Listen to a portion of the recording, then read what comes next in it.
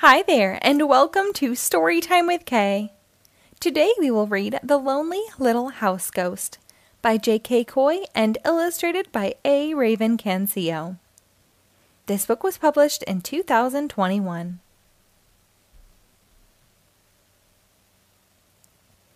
The sky was dark.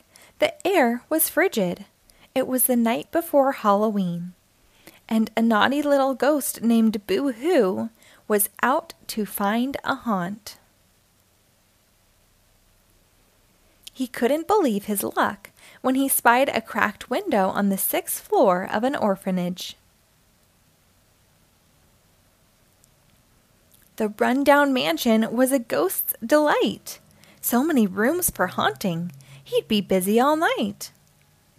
Frightening children was Boo-Hoo's greatest joy, but this little ghoul had no idea what to do once the scaring season was over.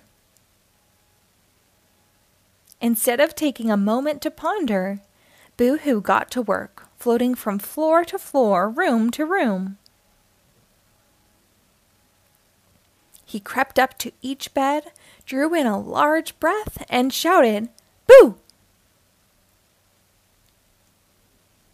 Each time, the child screamed and scurried up the stairs to Miss Mabel. By the time the 10th child appeared, Miss Mabel sat up. "Enough! This house ghost has to go!" She went to the closet and returned with a large basket. Miss Mabel was planning to surprise the children with a party and had been collecting Halloween costumes. She directed them to put on the scariest ones they could find. They combined horns and tails, masks and swords. In little time, they became a spooky crew. The children quietly raced downstairs toward the nursery, where the tiniest orphan was still asleep.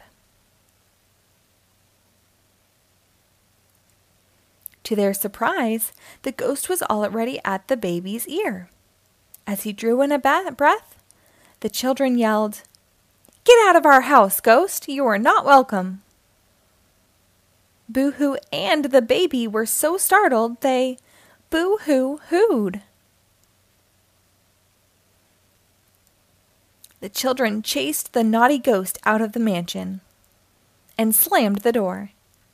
Miss Mabel waited for them in the family room. "Everyone's dressed and awake. Let's start the celebration early," Miss Mabel declared. She turned on the music and everyone bopped to the beat. Boo-Hoo heard the music and wanted to join the fun. He floated back through the cracked window, snuck into the party, and started to boogie. The children didn't even notice, but Miss Mabel had a keen eye for spotting things that were out of sorts. "Children, please line up." And there floated Boo-Hoo alone in the corner. Miss Mabel shouted, "Get out of this house, ghost! You are not welcome!" He started to boo-hoo.